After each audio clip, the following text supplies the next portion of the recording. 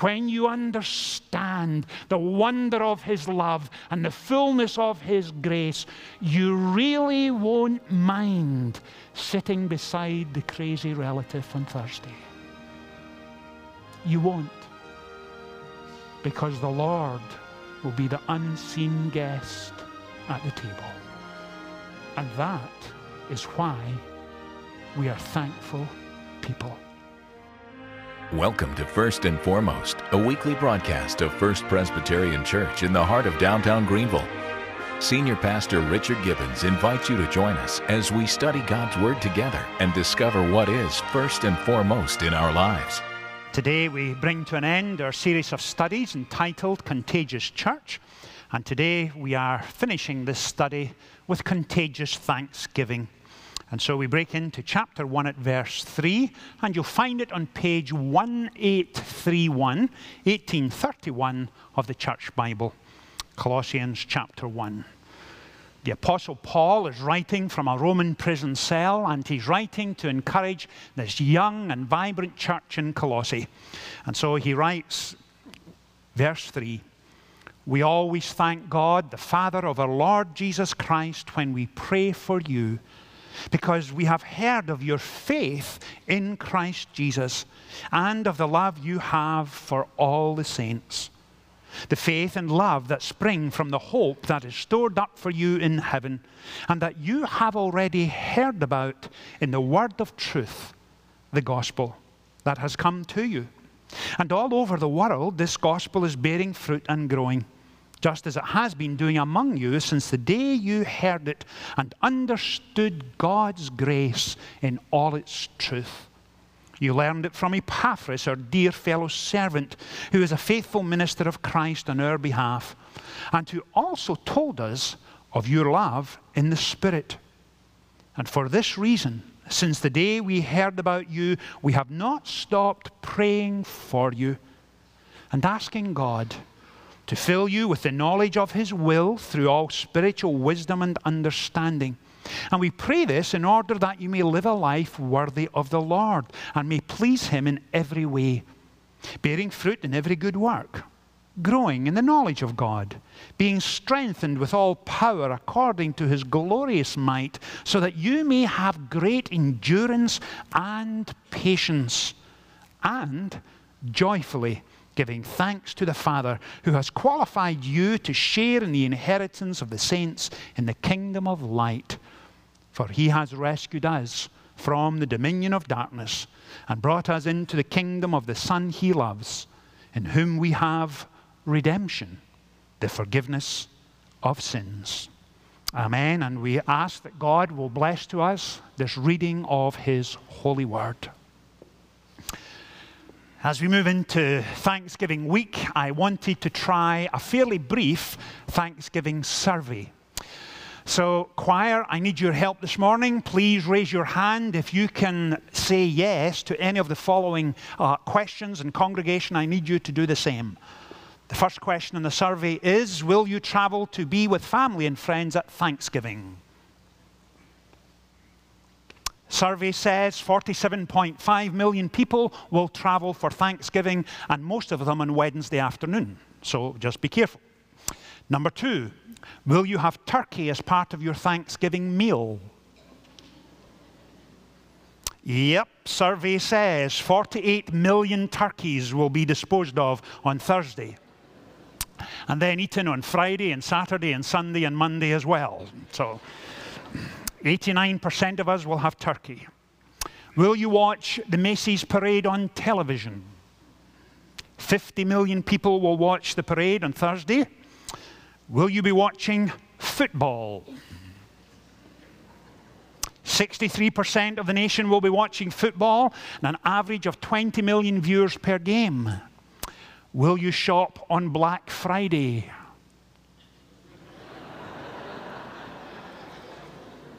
You would rather spend the $20 than get up at 4 a.m., I understand. 92.1 million people will shop on Friday. Less than 1% are here this morning, but we'll see. Do you expect to gain weight over Thanksgiving? 4,500 calories, according to the Calorie Control Council, will be taken by each individual on Thursday. 3,000 in the meal and 1,500 in the snacks and nibbles.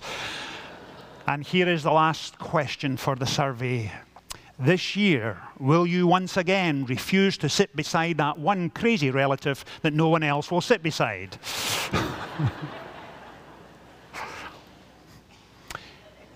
On the other hand, it may be that you are the crazy relative.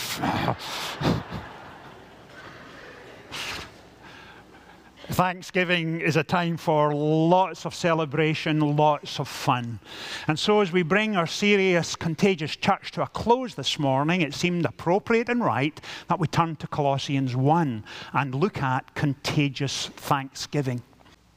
We have said Contagious Church is a place of grace.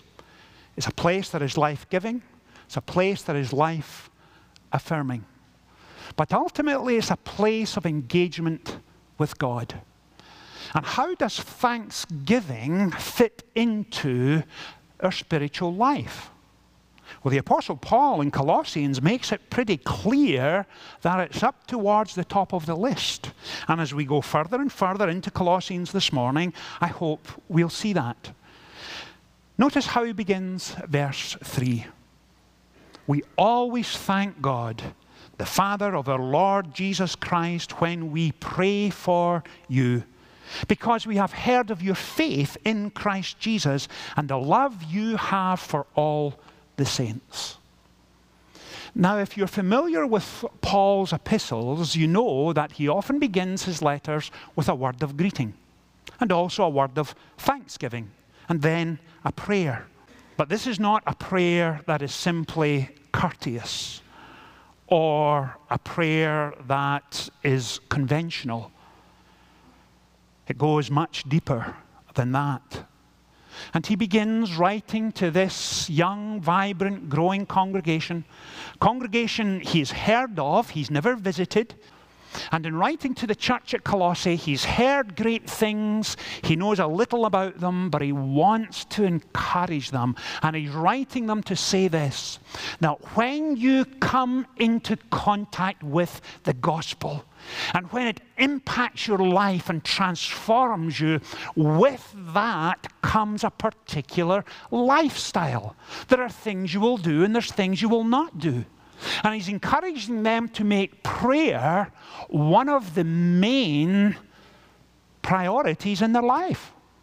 And he's saying, modeling for them what prayer should look like, and he's encouraging them to live for Christ day by day. But he also peels back for them a number of layers that allows them to see what is the secret of growth in the spiritual life. And that's why he writes, we always thank God the Father of our Lord Jesus Christ when we pray for you. Now think of how encouraging that would be for the folks at Colossae. The Apostle Paul is in a Roman prison cell. This comes from a series of epistles called the prison epistles. Ephesians, Philippians is in there along with Colossians. And Paul is about to go on trial for his life. But at no point does he highlight his own situation. The very opposite.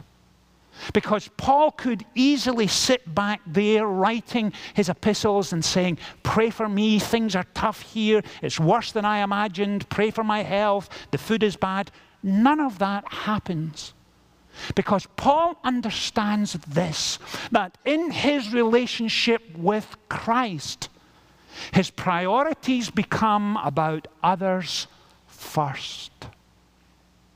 And so he writes, we always thank God when we pray for you.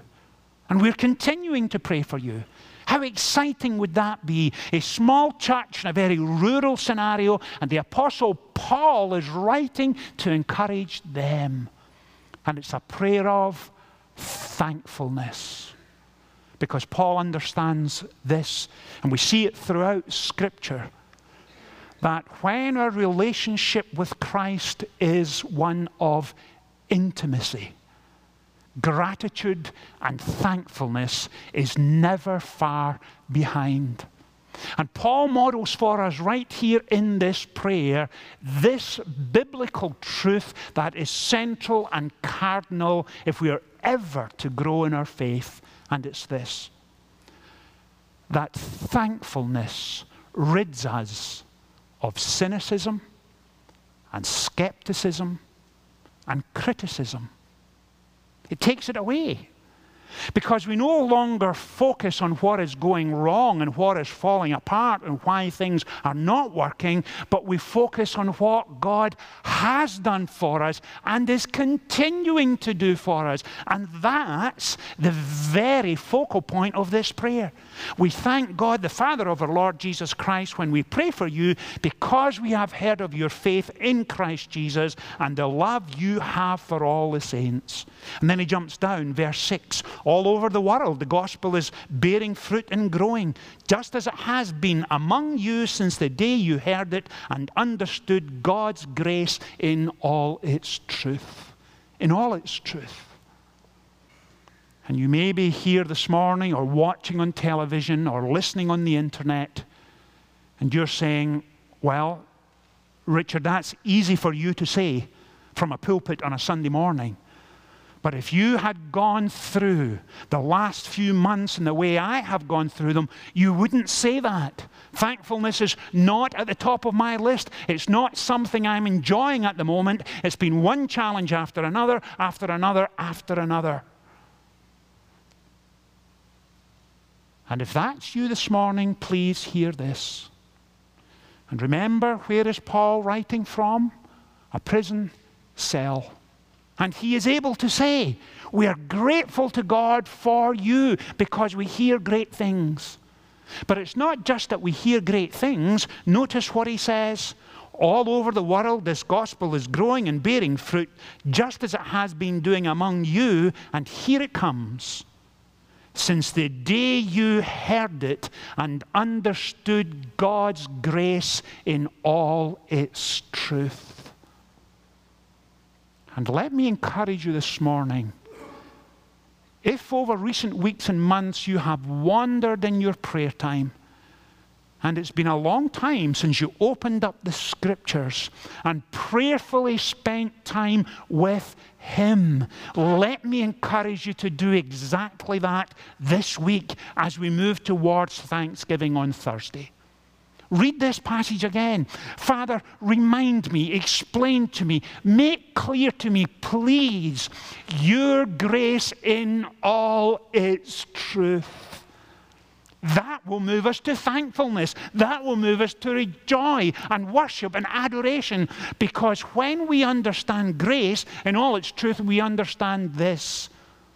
That while we wanted nothing to do with Him, the living God, at that point He reached out into our lives and transformed us and saved us and drew us to Himself and gave us a relationship with Him. That engenders gratitude, to be forgiven. Every sin, every motivation, every desire, all changed. You become a new creature in Christ. You are born again. That's what the Scripture means. And when you begin to realize that all He has achieved for you, you see grace in all of its truth, in all of its mercy, in all of its forgiveness, in all of its sustaining strength, and all of its enabling peace and joy. That brings thankfulness. That's the point Paul is making. And no wonder it rids us of cynicism and criticism and skepticism. And then he takes it a step further. And verse 9 to 14 is one of the greatest prayers in all of Scripture. It is absolutely spectacular and magnificent. And it's almost as if Paul doesn't have enough time to write down what's going on in his heart and mind and soul. It just comes cascading out onto the parchment, and the Holy Spirit does what? He takes it and breathes life into it and turns it into sacred Scripture. The Apostle Paul cannot write quick enough.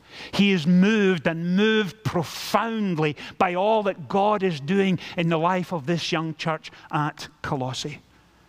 And what we discover here is this, that he almost doesn't pause for breath. There's almost no punctuation in his words. And he is deeply, profoundly moved to a place of unvarnished, intimate prayer. And it's right here. A prayer beyond being courteous or conventional. A prayer that is accessible and warm and gracious. And notice what he writes. He writes 10 separate things he is praying for. Look at it with me. Verse 9. For this reason, since the day we first heard about you, we have not stopped praying for you. That's the first thing. We've not stopped praying for you. And then he says in number 2, we're asking God to fill you with the knowledge of His will through all spiritual wisdom and understanding. And we pray this in order that you may live a life worthy of the Lord, that you may please Him in every way is number 5. Number 6, bearing fruit in every good work. Number 7, growing in knowledge of God. Number 8, being strengthened with all power according to, number 9, His glorious might, so that you may, number 10, have great endurance and patience in number 11, and joyfully in number 12, giving thanks to the Father. What a prayer! What a prayer! And how does he begin? We have not stopped praying for you. We've not stopped. We may be out of mind and therefore out of sight, but we have not stopped praying for you and asking God to fill you with the knowledge of His will. If I had asked you this morning, an hour ago, as you were coming to church or in the midst of a Sunday school class, what is the number one prayer request on your prayer list this week? What would it be? For your children, grandchildren, situation at work, someone you know is terminally ill perhaps, you've struggled with some disappointments over the last 5 or 6 months. Are these some of the things that would be up there? I suspect yes. But here is Paul's.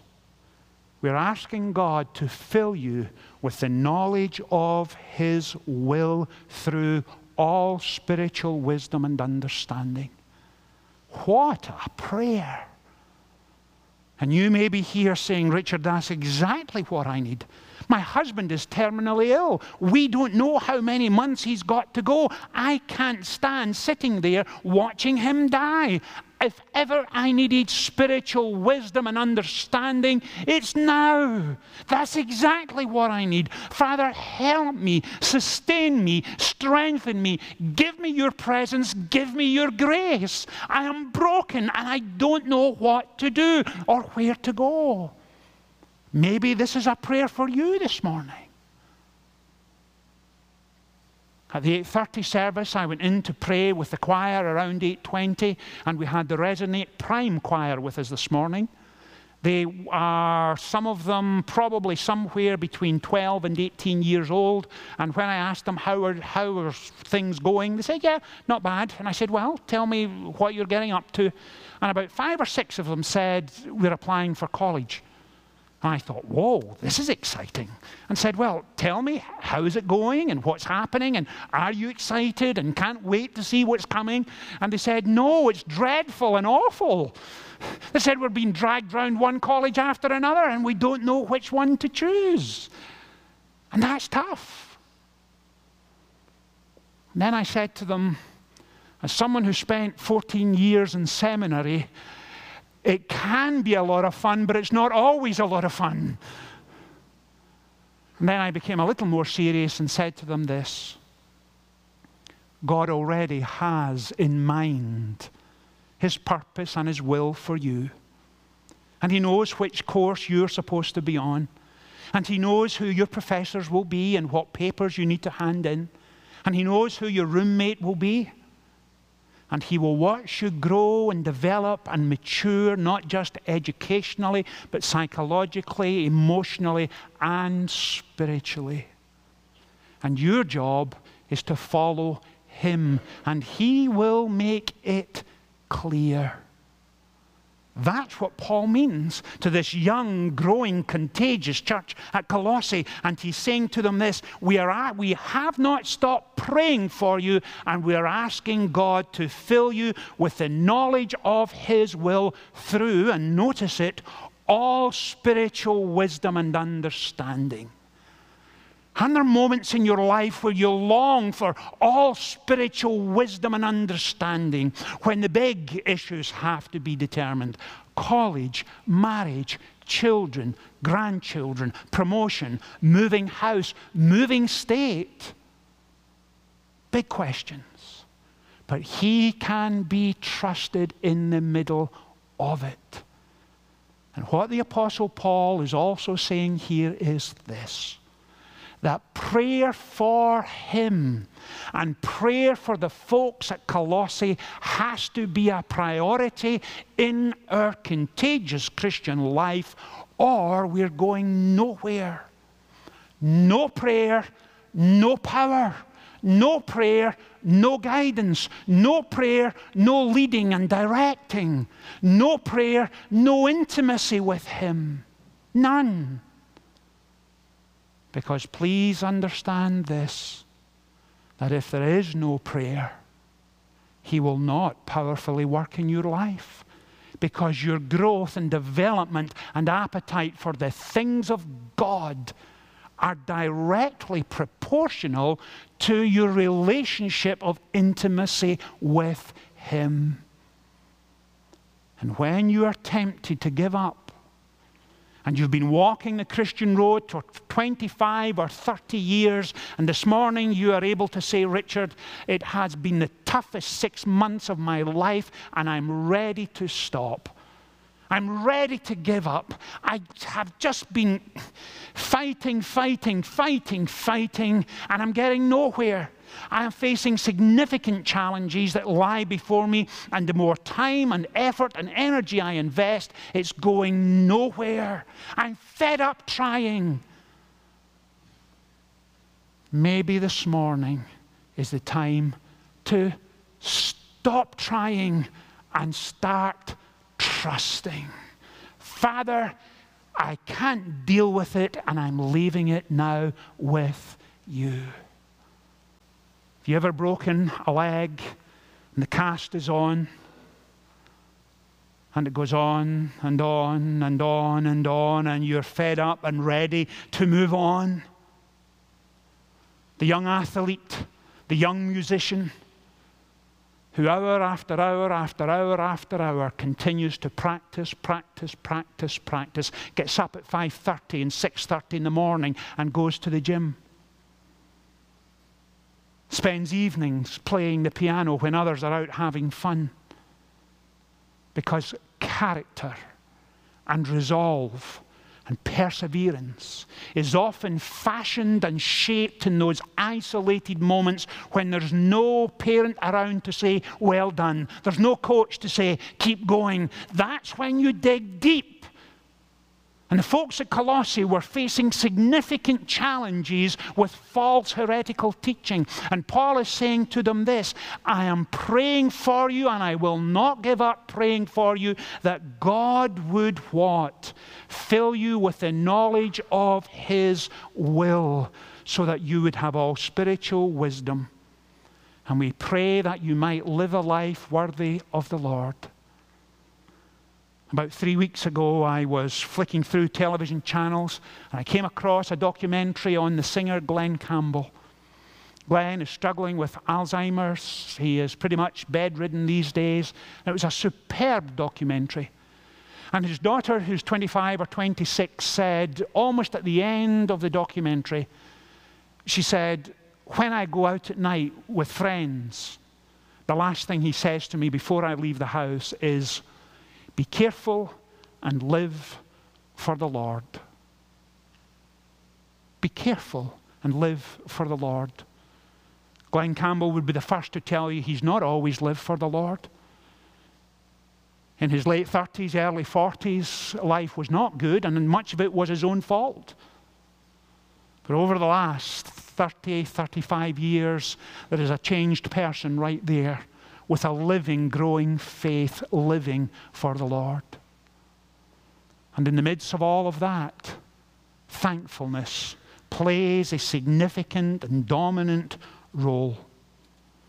And we pray this in order that you may know the will of God, that you may live a life according to the Lord and please Him in every way. And then finally, verse 11, he says, being strengthened with all power according to His glorious might, so you may have endurance and patience. Endurance and patience. As we move towards Thursday, fathers, grandfathers, let me challenge you particularly this morning that when you gather around the dining table on Thursday and you put your hands out to hold family and friends and you pray for each other, it is your job, your responsibility as the spiritual head of the home to say, Father, thank you for your goodness and your love, your patience, your perseverance, your enabling grace, and your strength. Thank you for all that you have given us since we met here this time last year. Lord, it has not been easy, and some of the folks who were here are no longer here. But we thank you for your grace in our lives. Father, strengthen us.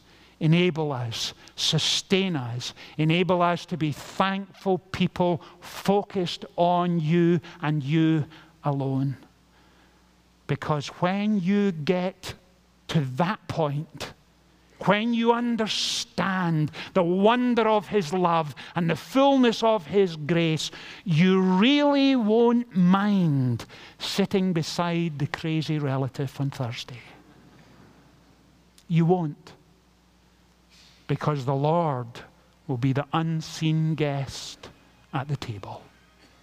And that is why we are thankful people. Amen? Amen. Let's pray together. Father, thank you for this wonderful passage of Scripture. And this morning, as we bring to a close our worship, we ask that you would indeed enable us to be thankful people. Thankful for your goodness. Thankful for your grace. Thankful for your patient endurance with us. And we ask that you would strengthen us, please, to walk with you this week. Father, hear our prayers, for we bring them to you in and through the name of Christ our Lord. Amen. If you're interested in membership at First Presbyterian or want to learn more about our church and denomination, join us for our next First Look class on Sunday mornings. Register by calling 235-0496 or email us at contactus@firstpresgreenville.org.